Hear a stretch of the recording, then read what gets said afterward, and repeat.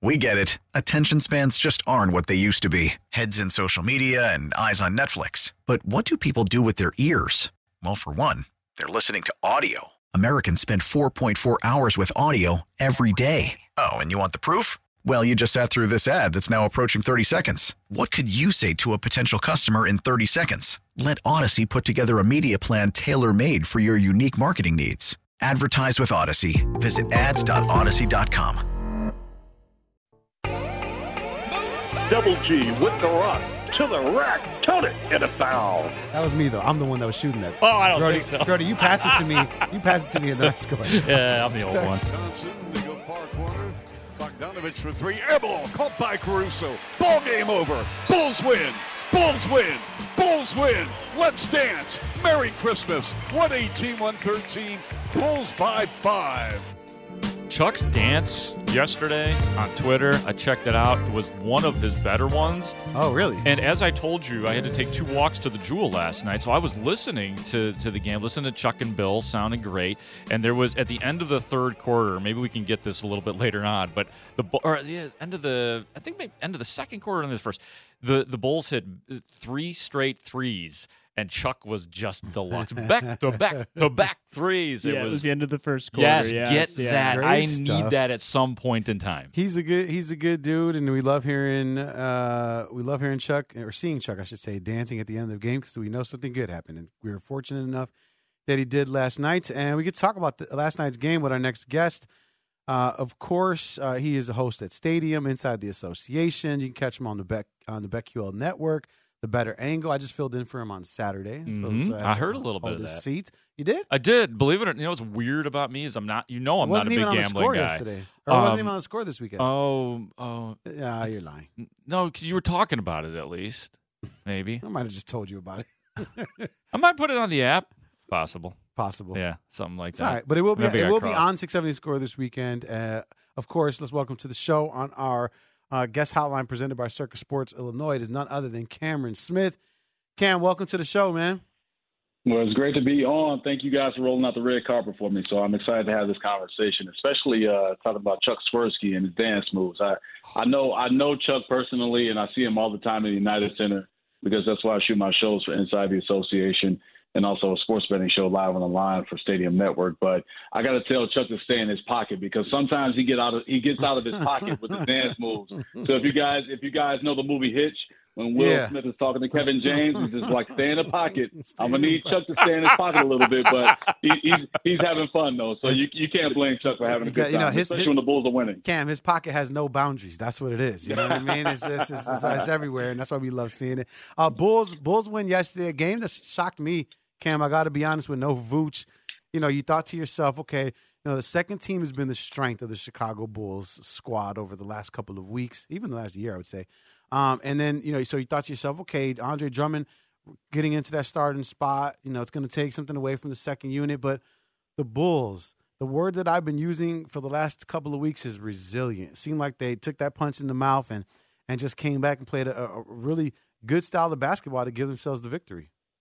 Yeah, for sure, man. It's just this team is playing with a different type of energy. You see it on both ends of how they're moving the ball offensively, but then also defensively when they need to get the necessary stops, they do that. And we saw that last night against the Hawks. And so what's been great about this team as well with what I just mentioned is just also the production from the other guys. And Gabe, you mentioned that about the bench, right? I mean, those guys really stepping up and making sure they understand that when they're into the game, that they're not hurting this team, right, or letting go of leads. So that's the great thing about Billy Donovan and what they've been able to really manufacture in this month of December. And you got to be honest, man. You got to see what they've been able to do in the month of December where they've won 9 of the last 13 games and say this has been a rebirth to their season. Because, Gabe, you know this when we've had our conversation, whether it comes for the Better Angle on 670 The Score or even just our conversations personally, man, I was not high on this team the past couple of months, and nobody should have been because they were just playing uninspired basketball. So you have to give credit where it's due. They've turned things around in the month of December, and I'm not going to say it's because Zach LaVine is out. I'm not going to pinpoint it on just one guy, but I think everybody across the board, every player on their rotation or within Billy Donovan's rotation, understood that they have to be better out there on the court. And last night was just another example of that. Cam, what does this revitalization of the Bulls add up to? In the end, what does it equal to? Where does it get this version of the Chicago Bulls? Yeah, that's a great question. I think when you think about what they've been able to show the rest of the NBA, and more specifically the city of Chicago, is that they care, right? I mean, but can that care, can that really focus and motivation be sustained throughout the rest of the season, right? So we're at the end of the month in December. We still have at least 4 to 5 months to go within this NBA season. So as great as they looked in December, you would hope that they can sustain that. And to really answer your question, it could be another run to the play-in if they continue to play how they've been playing now. So I can't see them really making enough noise to where they're a top 6 team in the Eastern Conference. But right now, where they stand in the East at 14 and 18 and 10th, right? I mean, it's good enough for another appearance in the play-in. And I know fans and listeners right now are just like, Cam, we don't want that again. Yeah, run to the play-in. I don't want it either because I think it's fool's gold. But at the end of the day, seeing how the season started and having some type of playoff life, you got to give them credit. But then also at the same time, play-in, this city, this franchise is not the Orlando Magic. We're not the Charlotte Hornets. We're not the Indiana Pacers, yes. right? We have so much success really baked into what the Bulls are and who they are. But, making another play-in is not the goal, but you gotta take something out of it, right? So it could be a situation where they make some type of noise, again, if it's sustained throughout the rest of the regular season of how they played. And, maybe this is very wishful thinking, guys, but if they get a 6th spot or maybe 5th spot in the East, you just never know. But at this current state now, I think with how they're playing, play-in is their best opportunity to really make something out of what we've seen in this early part of the NBA season. He's Camron Smith from Stadium Network joining us here on 670 The Score. I'm Gabe Ramirez. He's Mark Grody filling in for Parkins and Spiegel. I mean, you got to make people want to come here, right? And I think that's what this run can do for the Chicago Bulls, where, you have a star or someone on the cusp that says, hey, if I were added to that Bulls team, I can do something. And I think that's where they really want to be at. Cam, I mean, you play ball. Well, you used to play ball. I know you played. I try to get you on the court. I try to get you on the court. Oh, you're back? You're back now? Okay. I know. Yeah, I just came back from celebrating a good friend of mine who got married in Ghana in Africa, in West Africa. So I said, when I return back from Ghana, I'm hitting the court. So I will be on the court tomorrow night in a run that I have with some guys. So, Gabe, the next time you extend the invitation, I will be on the court, my man. So I haven't hung up the jersey yet. I love this. I'm glad to hear that. Because like me, basketball is my heart and soul. So I can't imagine life without it. So I'm glad you're back on the court. But so I know you played D1 basketball at SIU. And so when you look at this Bulls team, I know you're not in the locker, right? But I'm sure you can come to some sort of conclusion as to the feel in the locker with, a star not being there, other people stepping up. Like, you would be able to better get a grasp of what that locker room is like. What do you think? I mean, when you think about this Bulls team and you think about, where you were at in your playing days and maybe finding a similar situation, like, because we cannot pinpoint what that locker room was. We hear the PR fluff, right? But we don't know what that locker room is like. Try to take us in there. What do you think is going on?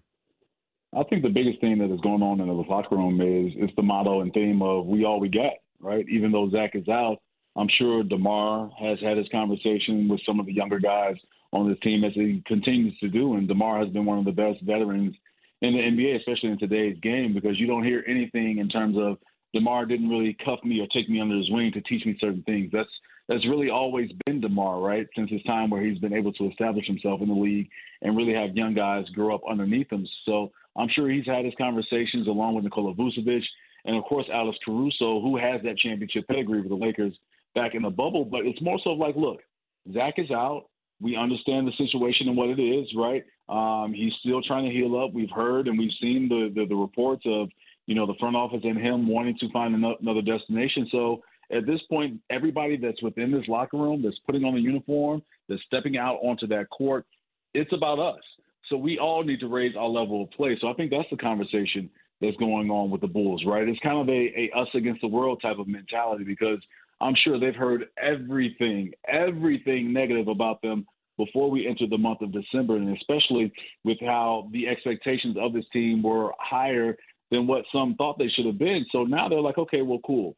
We'll step up. We'll do what we need to do in terms of winning. But then also just remember that when we have the guys out there in the rotation with Billy Donovan and also this coaching staff who I believe that the relationship has gotten closer and grown stronger, that they understand that it's about us within the locker room. And not to say that they're trying to ostracize Zach LaVine and make him like a oddball within things, but at the same time, you go to basketball war with the guys that you are in the locker room with, and that's who they have. So it's more of a holding each other accountable, and we've seen more of that in this month. So I think that's the conversation that's being had. And I'm sure when you see it through certain social media clips, or if you go to the website and you're just seeing some of the videos that the team have out, whether it's through practice or traveling to Border playing for their next game, there's a different type of smile. There's a different type of vibe going on with this team, and that helps. And it helps when you win, right? I mean, the smiles are brighter. You know, the hugs are a little bit tighter. The jokes are funnier than what probably they should be. So this is a team that we're seeing is really banded together in the locker room and just taking the approach that, hey, we have to prove to ourselves, and they have proved that in this month, that we're better than what we've shown in October and November. Gabe, as Lawrence Holmes, Dan Bernstein, Layla Rahimi, Gabe and me were doing transition. Lawrence, I don't remember if it was on the air or off the air, but he shouted to us, you got to ask Cam about playing in basketball camp with LeBron James and Chris Paul, and you essentially coach those guys. So I would taught them everything they know. Papa. Yeah, do tell, because I've had to wait, an hour and a half here into the show to find out about this. Yeah, you know what? I will say this. I was in a very fortunate situation and a fortunate time to be able to play with LeBron James my summer before my sophomore year in high school. So this is the summer of 2001 in Bethlehem, Pennsylvania, where five-star basketball camp was held. So the thing about this is that I'm going to date myself. Well, I've already done that since I said the summer of 2001, going into my sophomore year of high school. But at that time, fellas, there was only 3 camps that you would go to if you had some type of name in the country in high school basketball. It was either the five-star basketball camp that was run by the late, great Howard Garfinkel, or you went to the Nike All-American camp, or the ABCD camp, right? So those are the 3 camps that you would go to. So for me, being from Chicago, and Chicago being one of the kings of basketball in the country, you get a certain look. You get a certain name about yourself, especially when you play AAU or just play in some of these national events. So I had I'm not going to say I had a big name, but my name was known, especially with the high school program that I played at Gordon Tech High School, the old Gordon Tech High School, which is now DePaul College Prep. And one shout out to the Gordon Tech great Tom Kleinschmidt, who's doing a phenomenal job with DePaul Prep, and they're coming off a state championship from last year. A name from the past. Yeah. Hey, former DePaul player, right? Yeah, that's the Kleinschmidt bit. Yeah. Yeah, you're talking about high school basketball royalty, Chicago basketball royalty, and Tom Kleinschmidt. So when you have that type of reputation coming from Gordon Tech nationally, you're going to have some eyes on you. So the great thing about Five Stars is that, again, they bring some of the best players, no matter whether it's from the Midwest, East Coast, the West Coast, or the South, all into the camp for a week, and you're matched up with your team. So to kind of speed it forward a little bit, you go through a day of tryouts, and it's basically open gym. And that night, the first day of camp, coaches who were college players at the time, along with some high school coaches who would coach during the camp, would have a draft. So I get to my team the next day. I'm coming with a certain, I'm not going to say arrogance, but a certain confidence about myself. Chicago swag, we'll call it. Yeah, for sure. No doubt. Because, again, Chicago is one of the kings, if not the king, of basketball in the country. So I'm like, all right, well, I know I'll be the point guard. And with my team, we'll be fine. And so I'm having my conversation with my head coach at the time, the late, great Scott Bogomil, who was a legendary camp counselor and coach over at Five Star. And I had some of my teammates with me. So he's going down the line asking how our teams will be for the week. And so he gets to me, he's like, Cam, how's your team going to be? I'm like, well, coach, I'll be the point guard. We'll be fine from that standpoint. But I noticed some skinny athletic kid when we were doing our drills with our team, because when you get with your team, you meet your coach, you go through, a few drills so the coach can see what he has and who's going to start and who's coming off the bench. So I'm telling my high school coach, there's some skinny kid. He's got a nappy afro, but he's athletic. So we should be fine. I'll be running the point guard. I can have him on the wing, and that'll be it. And my coach stops everybody because we're walking to lunch down the very hilly Bethlehem, Pennsylvania. And he's like, Cam, he better be good. He's the number one player in the country. And I'm like, what are you talking about? Because at this time, there's no YouTube. I can't go on my phone on Instagram and look at highlights and everything. The only thing that you would have would either be a newspaper or try and look somebody up online. But you weren't doing that at that time frame in high school. And so my coach is like, that's LeBron James from Akron, Ohio. And I'm like, Coach, get out. I don't need Akron, Ohio. They don't play basketball in Akron, Ohio. I'm from Chicago. Like, who plays basketball in Akron, Ohio? I thought it was just cornfields and, people wearing overalls that were riding on tractors. But I tell you guys, the week that we played our games, I had never seen anybody do what LeBron James did on the basketball court. I just got chills. Wow. I have seen, and I vividly remember seeing Ronnie Fields and Kevin Garnett and Farragut Academy when they were there putting on shows. Of course, talk about Tom Kleinschmidt and seeing him, Jamie Brandon from the late, great King teams, Thomas Hamilton Jr., Rashad Griffin, guys like that, names like that, Quentin Richardson. I can go on and on and on. But that summer in 2001, I had never seen anyone do the things that LeBron James did on the court. And he was a 15-year-old guy. That's amazing. Going into his sophomore year of high school. So it was a great experience, really funny and laid-back guy. But he's one of those dudes that you knew at that time that you were seeing something special. Yeah. I'm not going to say that you knew that he was going to be one of the greatest of all time, or if you ask some people, the greatest of all time, but you knew that dude was destined for some type of NBA longevity just by what he was able to do that week at 5 Star. So and you got to see it. You got to see it firsthand when he was busting your ass on the same team. Exactly. No, on the same team. So the one quick little story I'll add with this during that week. So and talked about his athleticism. Again, he's 15. I think at the time he's about 6'4", 6'5". So the rule at the camp was that you can't dunk because back in I believe the earlier mid 80s, there was a player at the camp that was either the number 1 or number 2 player over in the country, and he went up for a dunk, and a guy took his legs out from under him, and he ended up having a nasty fall and was paralyzed from the neck down. From that moment on, it was pretty tragic. So from that moment on, the camp director and guy that started the camp, Howard Garfinkel, said that, you know what, no more dunking, I'm outlawing it. So keep that in mind, guys. So the games are always played outdoors. So you know how it is. You play basketball outdoors. That jumper doesn't look like the same jumper when you're shooting indoors, right? So it's a little difficult to knock down shots. It's the summertime. It's blazing hot. And I'm on the fast break. It's a 2-on-1 fast break. I'm on the left side. LeBron is on the right side. There is a 6'10" defender backpedaling as we get across half court. Again, LeBron is on the right. I'm on the left. I'm dribbling with the ball in my left hand, and I lob it up to him, knowing that he's athletic. But I didn't know that the 6'10" guy was going to jump in the air to try and snatch the ball out of the air. So imagine a guy that's 6'10", full extension, grabbing the basketball to get the steal and start the break for his team. I kid you not.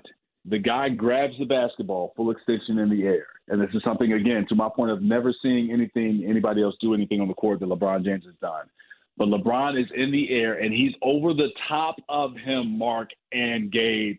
He grabs the basketball out of the guy's hands and lays it in all in one motion because you couldn't dunk at the camp. Right. And he does this, and I'm just sitting there, mouth open, like, what is going on? And my head coach at the time is like, Cam, get back on defense. I'm like, Coach, did you see that leg? See what I just saw? Right. Are you kidding me? So it's that type of talent and athleticism, again, that I'd never seen in my life. And, fast forward to what we've seen from LeBron throughout his career, you would not call me a liar because he has that type of athleticism. But it was a great experience. That's great, man. I'm sure you wish he would have dunked it, though, at the very end. Cam, that's a fact.